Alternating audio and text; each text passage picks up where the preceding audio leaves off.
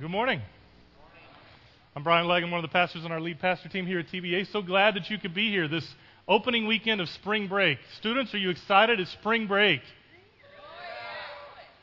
Are you kidding me? It's spring break. Students, are you excited? Teachers and administrators, are you excited? I knew somebody was going to be excited in the room. It's spring break. As Amy was saying, next week is Easter. Can you believe it? Doesn't time just fly by? It feels like it was just Christmas. Next week is Easter. I would encourage you, invite your friends next week. It's going to be a powerful Sunday as we come together to worship. You know, 2,000 years ago today, Jesus was making his last entry into Jerusalem right before he would be crucified. And as he's coming into Jerusalem, there's all these people cheering and shouting and singing his praises, and they're waving palm branches. That's why we call it Palm Sunday. And you stop and you think, in just a few days after that, those same people that have been cheering for Jesus and were excited about his entry in Jerusalem, those same people will be yelling and screaming again, but this time asking for his death. This time demanding crucifixion, this time putting him on trial. But thank God it didn't stop there, because Jesus died for us on the cross, but then he was raised to new life. He rolled the stone away from the tomb, and that's what we'll be celebrating as we come together for Easter next week. And I thought that's a great setup for this week, because we're in the middle of this I Am series where he's got all these I Am statements through the book of John, and we've been exploring them. There's 7 of them, and we're looking at 4 specific ones. We started with the Good Shepherd, when Jesus told us he is the Good Shepherd and we are the sheep. We had a lot of fun that week, if you remember. And then the next week we talked about Jesus saying, I am the light of the world. And then last week, we talked about Honduras, and we really just kind of put a little twist on that light of the world idea and talked about how we are called to be light and what that looks like and what God is doing in Honduras and the opportunities that we have to plug into some of that. And it's exciting. And then this morning, we really set the tone coming into our Easter celebration with Jesus' statement where he says, I am the resurrection and the life. I am the resurrection and the life. John chapter 11 is what we're looking at this morning. This is a story that is 44 verses long. He makes that statement in the context of the story of Lazarus being raised from the dead. And because it's 44 verses, we're not going to go through every single verse by verse this morning, because I promise you, if we did that, we'd be here forever. I can talk a long time on verses. Okay? But I'm going to take you through some of the little details. I'm going to tell you some of the rest of the story, give you kind of the Cliff's Notes version as we walk through, but I would encourage you, go back and read it on your own. Read all 44 verses. It's not as long as you think. And I'd love for you to read the whole story. It's very interesting. But let's jump right in. John chapter 11, starting with verse 1. A man named Lazarus was sick. He lived in Bethany with his sisters, Mary and Martha. This is the Mary who later poured the expensive perfume on the Lord's feet and wiped them with her hair. Her brother, Lazarus, was sick. So the 2 sisters sent a message to Jesus telling him, Lord, your dear friend is very sick. You ever gotten one of those phone calls? One of those messages? Think about what Jesus is hearing. Here's his friends, Mary and Martha, and they're sending word to him, Lord, Lazarus, your brother, your friend, he's sick. And this isn't just like flu or allergies. He's sick. He's on his deathbed. This is the end. We need you to come. We need you to respond. I got one of those calls yesterday. My sister calls me up, and she calls me from somebody else's phone, and so I didn't even recognize the number, and I was in the middle of fixing dinner, and I picked up the phone, and I look at it, and I go, I don't know if I want to answer this. I'm kind of busy right now. I don't know who's going to be on the other end. And finally hit answer and picked it up, and it's my sister on the other end. She goes, we were just in this terrible car wreck on I-4, and it rolled my truck. And I'm like, whoa, that wasn't the phone call I was expecting to get. And it took me a minute for it to click and go, wait a minute, my sister's calling me, so she's obviously okay. But it was just scary. And you've been on the other end of those calls, haven't you? Or you've sat across the desk from the doctor when the doctor says, I'm sorry, it's cancer. There's nothing we can do. Or you've been in that conversation with your spouse where they go, I love you, but I just can't do it this way anymore. I'm leaving. Or you go into work and the boss says, I'm really sorry, but we had to downsize, and there's just not a place for you here anymore. We've all gotten those kinds of messages, and they're not easy, are they? And that's what Jesus is hearing here. He's hearing, your friend is sick. He's near death. This is the end. Jesus, come. And so how does Jesus respond? Verse 4 says, but when Jesus heard about it, he said, Lazarus' sickness will not end in death. No, it happened for the glory of God, so that the Son of God will receive glory from this. Thank goodness. It's all going to be better now. You listen to Jesus' words and you go, okay, he's given us perspective. It's all going to be better now. Everything's okay. This is not going to end in Lazarus' death. It's all good. Doesn't it just give you hope when you hear those words? And then how does Jesus respond as it continues? Verse 5. So although Jesus loved Martha, Mary, and Lazarus, he stayed where he was for the next 2 days. What? He stayed where he was? What are you talking about? Lazarus is sick. He's almost dead. This is the end. Jesus, we need you to show up. This is Mary and Martha saying, we believe in you. You're the Messiah. You're the great teacher. We've walked with you and done life with you, and we know how powerful you are, and we need you here. And Jesus stays where he is for 2 more days. He just hangs out. Mary, Martha, all the rest of the family, they're freaking out because they're in this tragic moment in their life.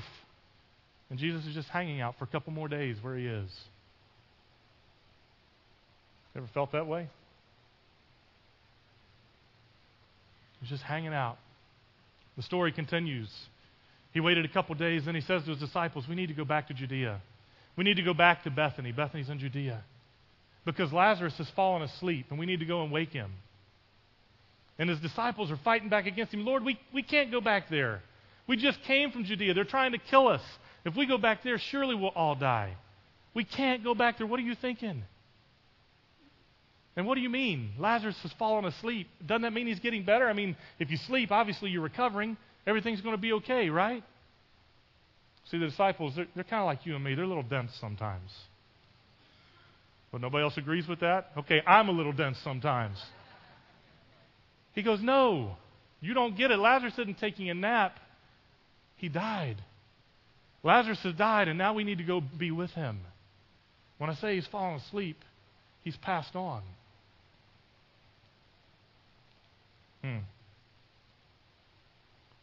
Jesus' response. See, you go back to verse 4. Look at what he said.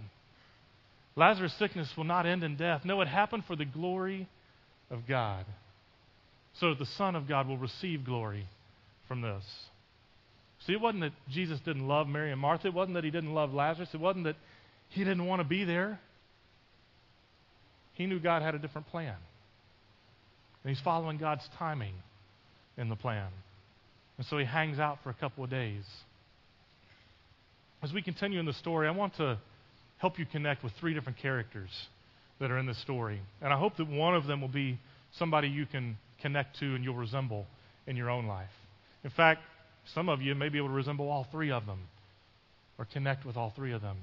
But the first one I want to look at is Thomas. And this is doubting Thomas as we know him. The same Thomas who, when Jesus was raised from the dead, he comes to the upper room and he says, Jesus, I need to see the holes in your hand and the holes in your feet and the holes in your side. I need to know that it's you. He questions everything. And see, I don't think Thomas just started doubting in that moment. I think that had been part of who he was. He was always a guy who doubted. He was always a guy who questioned everything. And look what it says here in verse 16. Thomas, nicknamed the twin, said to his fellow disciples, now you're going to like this. This is a very good example of sarcasm in the Bible. Let's go too and die with Jesus. What are you thinking, Jesus? Go back to Judea? They're trying to kill us there. Okay, disciples, come on, let's all go. Let's go with Jesus and we'll die with him. Why would we do that? I don't want to die with you. Why are we going back there? See, Thomas was doubting what needed to happen. He was doubting God's plan. He was doubting Jesus' thought process. What are you thinking, Jesus? Why would we go back there? Have you ever had doubts in God, in your faith journey? How many of you be honest enough to say, I've had doubts, I've struggled with doubt from time to time? If you're not raising your hand, you're probably not telling the truth. Because we all doubt. We all struggle with that. We all have questions from time to time to go, how do I get through this? I think of my own life, and there's all these stories that I could go back to that I've just questioned. God, what are you thinking in this moment? But there's one that just stands out to me. About 3 years ago, there was a family in our church that had a baby. She was about a year old. Her name was Lily. And Lily had Down syndrome. And so Sherry and I connected quickly with the family because Sherry's little brother has Down syndrome. And so we've walked a lot of that journey, and we know some of the things that come with that. And if you don't know anything about Down syndrome, a lot of times someone with Down syndrome will have certain heart defects or some other things other problems within the body that they have to overcome. And so Lily had a major heart defect, and they were doing surgery to repair it. And Sherry and I went over to the hospital to be with the family and really just felt like we had made this connection, this bond with the family. And we're standing there praying with them, and she had just come out of surgery like the day before, and so far things were looking good. And we're praying with Mom and Dad and praying with Lily, and for me it was just this thing of, I know God's going to heal her. I just had this peace about it. And for Sherry, it was interesting. She felt like God laid it on her heart that He was going to be faithful to Lily, and she needed to give Lily her rock. And you go, her rock? What are you talking about? Well, like 2 weeks before, at church on Sunday morning, we had talked about all the different characteristics of God. And we had gone through and labeled a bunch of them and talked about how they speak in our lives. And essentially the core of the message that day was, we need to believe that God is who He says He is, not who we sometimes think He is. And so at the end, I put the slide up on the screen, and it had all these different characteristics of God, things that are God's very character. Not just things that He says He's about, but things that He is, things that He reflects. And I challenge people to come forward and to take a white stone, and this is out of a scripture in Revelation. I won't get into all the details, but to come forward, take a white stone, and to write with a Sharpie on it one of those characteristics that you felt like God was laying on your heart. What's one of those things that you needed in your own life? You need to be able to carry with you to remind you that this is what God's speaking into you. And Sherry had written faithful on her rock that morning. And so 2 weeks later, we're in the hospital, and we're praying for Lily, praying for her family, and Sherry just felt like God laid it on her heart. I need to give her that rock. And so she laid the rock there in the crib, and we explained to her family what it was all about and what it had meant. And so we left that day, and the next day we get a text, and it's a picture of Lily laying there in her crib, and she's got that rock in her hand, and she's holding tight to it. And I went, that's just a cool sign. That's God speaking. He's faithful in this moment. Well, a week later, Lily passed away in her mom's arms. There at the hospital. And I went, now what? Now what? What do you do with that? God, you said you were going to be faithful. You gave us the sign. You showed us a picture. What do I do? And in those moments, doubt creeps in. Well, God, are you really faithful? Do you really mean what you say? Are you really that characteristic? How do I wrestle through that? How do I answer the questions? And I'll tell you the same thing I shared with the family, and quite honestly was trying to convince myself as I walked through it. These are the moments where we don't know why. I can't answer the question. But I just have to choose to trust. I have to choose to believe that God is still who He says He is, even when it doesn't make sense to me. I have to choose to believe that God's faithful in those moments where it doesn't line up with how I pictured faithful. See, I think God was faithful in that moment. But it wasn't how I imagined it. It wasn't the picture that I had painted. And see, I think too many times we get to those moments where those doubts creep in. And we struggle to wrestle through those doubts and overcome those doubts. And we come to a place that we're literally dead in our doubts. And I think it's where Thomas lived much of his life. Dead in his doubts. Questioning everything, doubting everything, wondering why things happen, trying to explain it all, trying to make it all make sense. And sometimes you just have to come to the place where you go, God, your perspective is so much bigger than mine. This doesn't make any sense to me. I don't get it. I don't know why you would allow that to happen. I don't know why this goes the way it goes, but I trust you anyway.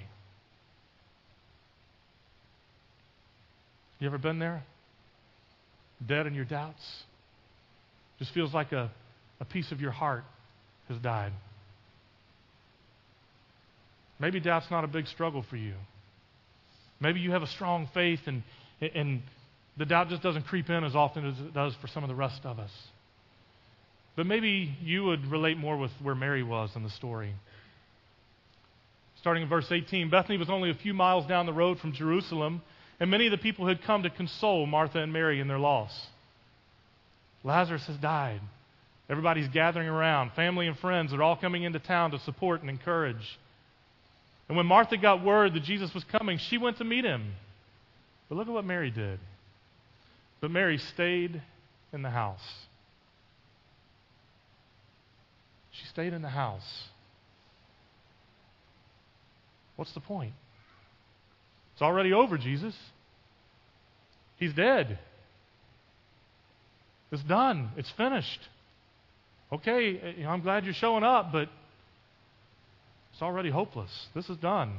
We called for you days ago and asked you to come because we knew you could heal our brother. But now he's dead. I don't need to come see you.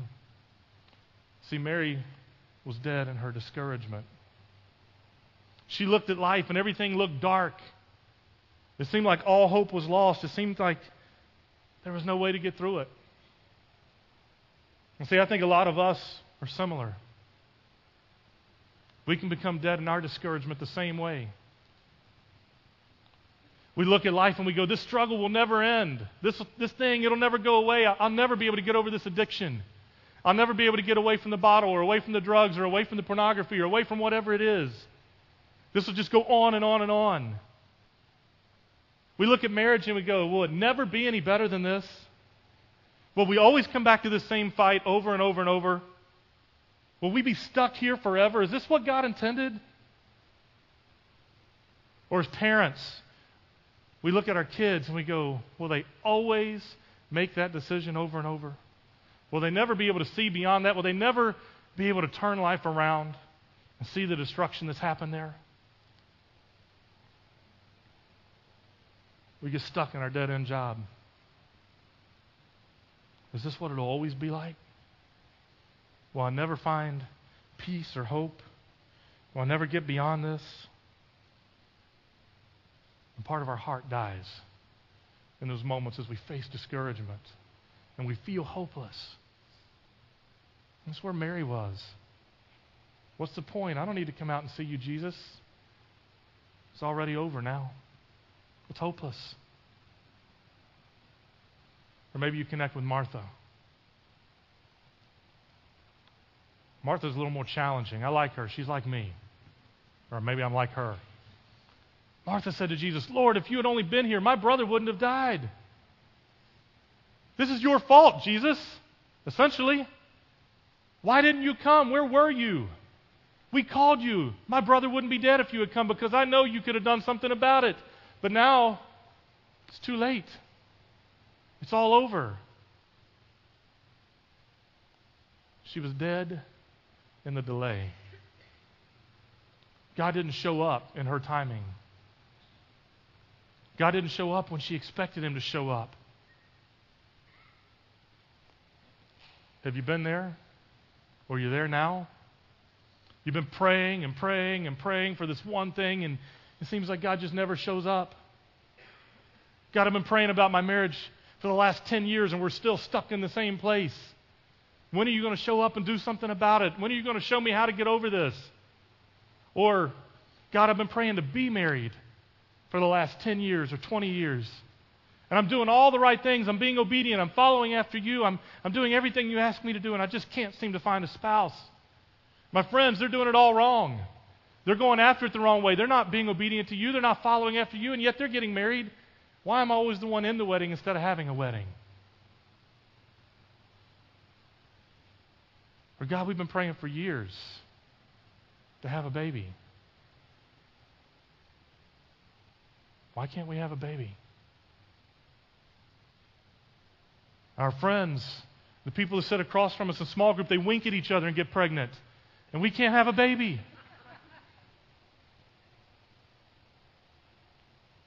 Where are you, God? When are you going to show up? You've been praying for that loved one, that family member, that friend who desperately needs to know the hope of Christ in their life. And they just don't ever seem to come around. And you find yourself praying and praying and praying. God, reveal yourself to them. Open their heart. Allow me to say something. It seems like the opportunity never happens. And you're discouraged. And you feel like God just isn't showing up. Let me encourage you for a minute. Just because God chooses to delay does not mean that He denies. And you need to hear that, because I think we get stuck in this sometimes, but I think God answers prayer in one of three ways.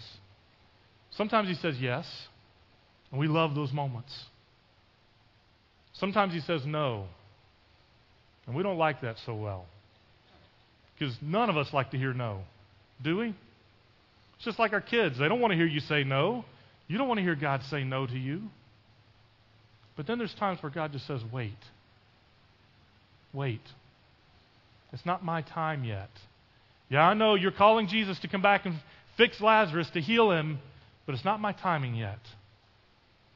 He's going to hang out for a couple days first. And there's a reason, even though you can't see it and even though you can't understand it, wait.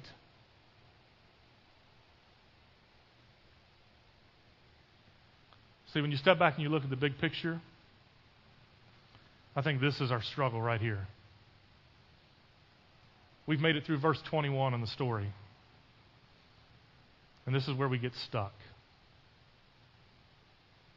We're dead in our doubt, dead in our discouragement, dead in God's delay.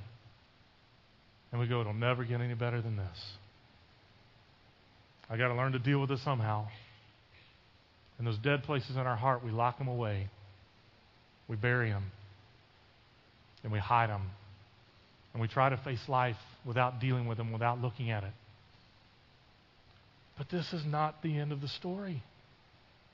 This is verse 21. We're not even quite halfway yet. It's not the end. Let me give you a little bit more context around Lazarus.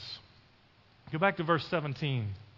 When Jesus arrived at Bethany, He was told that Lazarus had already been in his grave for 4 days. Now we read across this and you go, okay, he's been dead 4 days, but we glance across it because often we don't understand the cultural context here. Now this is not a religious belief, this is not a Jewish belief, but culturally there was a belief in this day and time that when someone would die, that their spirit would stick around the body for 3 days. So somebody dies, they're laid in a tomb, but the spirit just kind of hovers over them and sticks around for 2 or 3 days. They're going to be there just in case something happens. If that heartbeat kicks back in, they can come back. You know, maybe they're just mostly dead, like Princess Bride. They're not fully dead. They're not all the way dead yet. So the body, the spirit just hovers. But on the 4th day, the belief was that the spirit goes away. Well, now he's dead. He's dead. All the way dead. And so it's important that you see this, because Lazarus has been in the tomb for 4 days. He's dead. It's over. There's a reason Mary and Martha feel the way they do. There's a reason they're discouraged. There's a reason that they're questioning God's delay, because they're going, there's nothing that can be done now. It's been 4 days. The Spirit's gone. He's dead. It's over. And now you show up. Go back to Martha's words to Jesus. Verse 21, Lord, if only you had been here, my brother would not have died. She's frustrated. But I want you to listen to what she says in the very next verse. Verse 22. It just happens to be the exact halfway point in the story, 44 verses long. But even now, I know that God will give you whatever you ask. Even now, even in my discouragement, even in my doubt, even in your delay, even knowing everything is hopeless at this point, even knowing that Lazarus is dead and has been dead 4 days, even knowing all of that, even now I know that God will give you whatever you ask. Jesus, I know you. I've seen what you can do. I know that you're the Messiah. I know that you're the great teacher. I know that you can heal. I know that you can do miracles.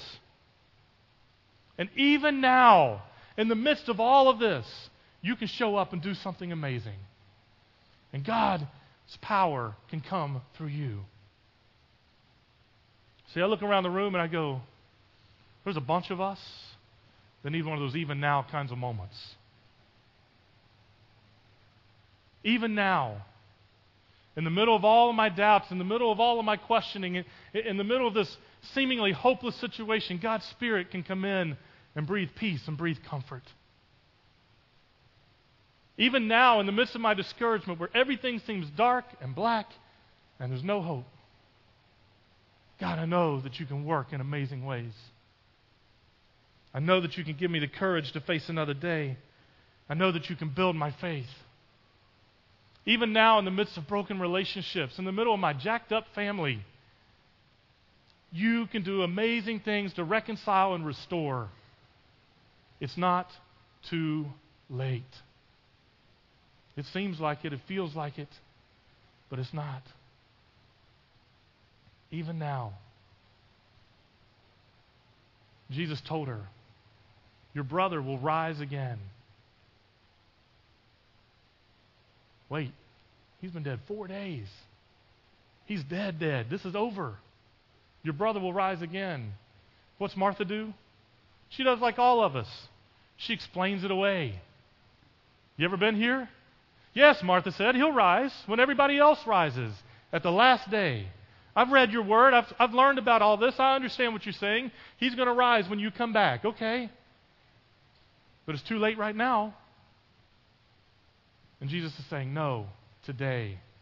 Jesus told her, I am the resurrection and the life. Anyone who believes in me will live, even after dying. Everyone who lives in me and believes in me will never die.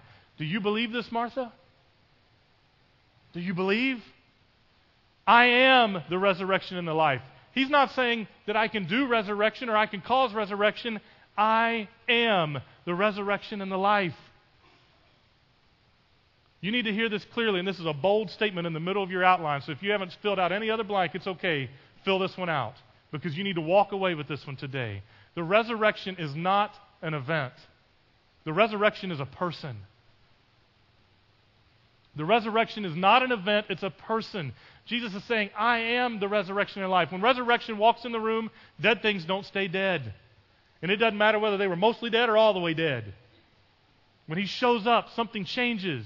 He breathes new life into the situation. He breathes new life into the relationship. He breathes new life into those dead places in our hearts. I am the resurrection and the life. We skip ahead in the story a little bit. Jesus goes to the tomb, and he tells the disciples, roll the stone away. And I love it. It's another classic response from Martha. She's protesting. She's fighting back against Jesus. You can't roll the stone away. Look at the second half of verse 39. But Martha, the dead man's sister, protested, Lord, he's been dead for 4 days. The smell will be terrible. King James says it really beautifully. He will stinketh. Yeah, you're right. He's going to stink. He's been dead 4 days, and they didn't have the embalming practices we had. They wrapped some spices and oils around the boy to make him smell better. There's a reason they put him in a tomb and rolled a rock over it and sealed it up, because nobody wanted to smell that. He's been dead 4 days. He's going to smell like death. You don't want to roll that stone away. Why is it that we fight God all the time in these things? Jesus looks at us and he goes, I want to roll the stone away in that area of your heart. I want to dig into that tomb, that place that you buried that death to your heart. And I want to breathe new life into it. And we fight back, yeah, but Lord, you don't want to roll that stone away. It stinks in there. It's nasty. It's dirt. I know what's in there. I know what's buried. I know how bad it is. You don't want to go there.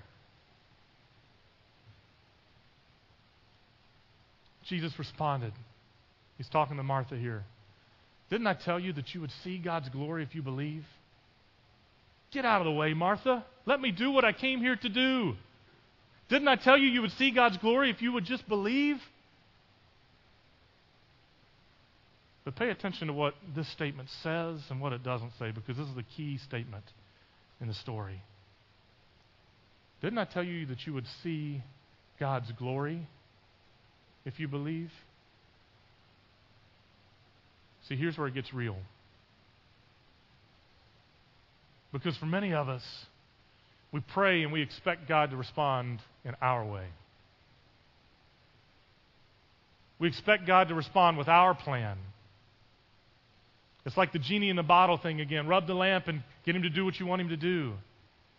But that's not what Jesus is saying here. Didn't I tell you that you would see God's glory if you believe? See, sometimes God's glory looks exactly the way we want it to.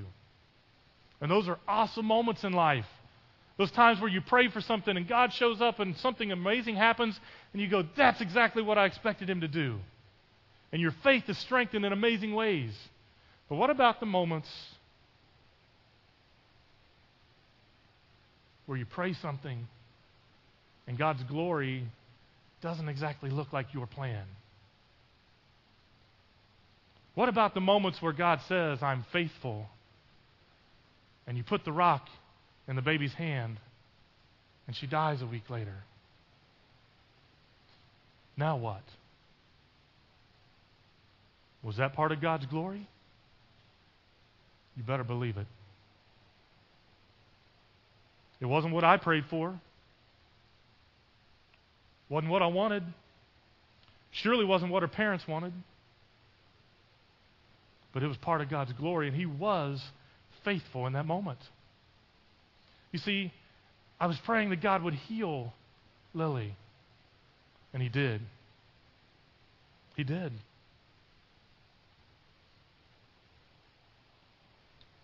But not like I thought he would. I am 100% confident that she is with her Heavenly Father, completely healed, completely restored, enjoying life like we've never known and can't possibly understand. But that wasn't the picture that I had painted in my own mind. See, I think there's times where God's glory is revealed and it lines up with our way of thinking and it just all makes sense. And then there's moments where we have to choose to believe that God is who he says he is. And we have to choose to understand that your glory is so much bigger than my understanding and my perspective, and I can't always get it. I can't always figure it out. I can't always explain it because your perspective is different than mine. And your plan is grander than mine.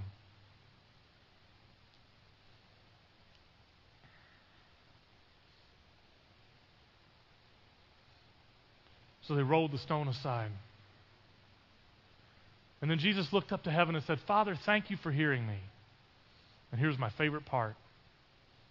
You always hear me, but I said it out loud for the sake of all those people standing here, so that they will believe that you sent me. Why is it that we're so stubborn and hard-headed when it comes to things like this? That Jesus has to say it out loud so that we'll understand God's doing something here. I've got to say it out loud so everybody will hear and believe you're getting ready to do something amazing. Because if I just do it, they may just think it was coincidence. They may rationalize it away. They may explain it in some other form or fashion. But no, I'm saying it out loud so they'll pay attention and know that you're doing something. And then he shouted, Lazarus, come out. And the dead man came out. The dead man. 4 days dead, stinketh dead, came out of the tomb. See, I think Jesus speaks into our lives in the same ways. A lot of times he's saying, come out. I've rolled the stone away. Come out. Bring me that dead place. Let me breathe new life into it. And we respond just like Lazarus. The dead man came out with his hands and feet bound in grave clothes, his face wrapped in a headcloth. He was alive. He was moving. He came out of the tomb, but he's still wrapped up like a dead man. He's still bound by the grave clothes. And some of us live our lives that way. Jesus is breathing new life into us. We've surrendered our heart to him. We've allowed him to come in and be a part of our life, but we still walk around like we're wearing our grave clothes, like we're dead in life. But Jesus doesn't stop there. He goes on. He says, unwrap him and let him go. Unwrap him. Let him go. Get those grave clothes off of him. He has new life. The resurrection is standing here, He's called him out, and there's new life breathed into him. And he wants to do the same for you and me. He wants to breathe new life into those dead ends in our life. He wants to breathe new life into those areas of doubt and those areas of discouragement and the areas where we feel God's delayed. He wants to breathe new life into our spirit, into our heart and our soul. See, if I'm being completely honest, for probably the last 6 months or maybe even longer, I've been battling discouragement. And in every area of life, in my personal life, in professional life, you name it, I've just been walking through it. And it's been one of those seasons in life where you just feel like you're drowning. I know you've been there. I know I'm not the only one. It's like every time you come up for air, you get hit again and pushed under. And I've been walking through one of those. But God's been doing some amazing things in my heart recently. And especially in the last month, I've just been able to sense how He's breathing new life into me and renewing that passion and restoring that faith and restoring that courage and that desire to go charge another mountain and go do something else. And that's what He wants to do in all of us. He's standing before us saying, I am the resurrection and the life. Let me breathe new life into those dead places in your heart. Let me breathe new life into you. If you'll just believe and you'll just let me roll that stone away, I can do something amazing even after 4 days of death that stinks. For some of you, the stuff you've buried and those tombs that you have in your heart, they've been there for 20 and 30 and 40 years. Forget 4. You talk about stink. Ugh. But He wants to roll that stone away and breathe new life into you. Band, you guys can come forward. I'm going to ask you to respond this morning. And I'll say it's in a unique way. It's something we've done before, but I'm going to ask you to do something a little different with it. I want you to take some time this morning to pray about what are those things in your life that are your struggles? What are those dead ends, those dead places in your heart? And it may be one of the 3 I've mentioned. Maybe you connect really well with one of those things, or maybe it's something totally different. But you know what that is. You know those dead places in your heart. And I want to ask you to come forward this morning and be bold enough to write that down on a card. There's pens here. There's note cards all across the stage. And I want you to write that struggle and that dead place on that card. But now I want to ask you to be a little bolder than that. Because all the time we do this kind of thing where you come and you write something down, but you're anonymous and you can leave it there and nobody knows it was yours.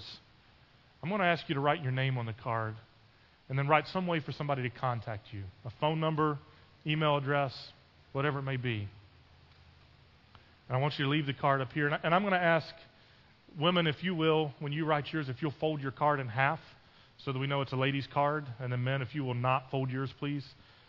Because I'm also going to ask, to some of you who maybe aren't struggling this morning, maybe you're in a little better place, or even some of those who bring your own card, but you're willing to commit to praying for someone else, come and take one of those cards. Guys, you come take a guy's card that's laid out flat. Ladies, you take another lady's card that's folded over. And I'm going to ask you to contact that person. I want you to commit to praying for them. But if you would be so bold, I would challenge you to go a step further and not just commit to praying for them, but commit to actually walking with them through this journey. To check in with them periodically, to let them know that you're praying for them. To let them know that you care, that they're not alone in this journey. Because that's how Satan messes with our head all the time. He makes us think that we're alone in whatever we're walking through. Well, sometimes we just need to be reminded, hey, you're not alone. This is not as bad as you think it is.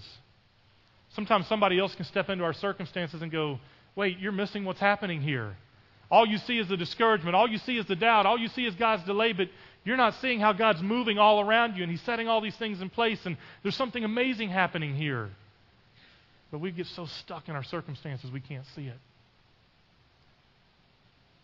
So I'm going to ask you to come and write that struggle down, put your contact information, leave it here on the stage, and then others come and take those cards and commit to praying with that person and walking with them on the journey. For some of you this morning, maybe you've never surrendered your heart at all. Maybe you've never experienced the life-giving power of Jesus and how He wants to change your heart. And I would challenge you this morning, let this be the day you do that. I'm going to be available here in the front, over to the side. Some of our prayer team will be available as well if needed. come and talk with me or talk with one of the prayer team. Pray with us. Allow us to help you begin that journey and give you some resources to help you start that. Jesus, the resurrection and the life, wants to breathe new life into your heart today. Will you allow him to do that? I'm going to pray, and then the band's going to play a little bit, and I would encourage you to come and respond. Let's pray. Go ahead and stand.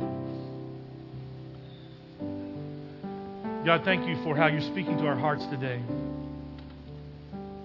Thank you that you are the resurrection and the life, and that you're breathing new life into us, God. Thank you that you are willing to roll that stone away, even though what's inside stinks.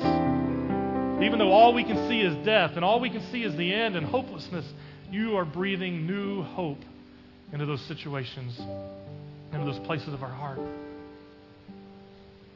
God, help us to be willing to let you roll that stone away, to let you deal with our addictions and our depression and our struggles with anger and our worries about our kids and our family and our marriages that are broken. Whatever it is, God, speak new life into us today. Rip those grave clothes away and let us walk free in your power, the resurrection and the life. It's in your name we pray. Amen.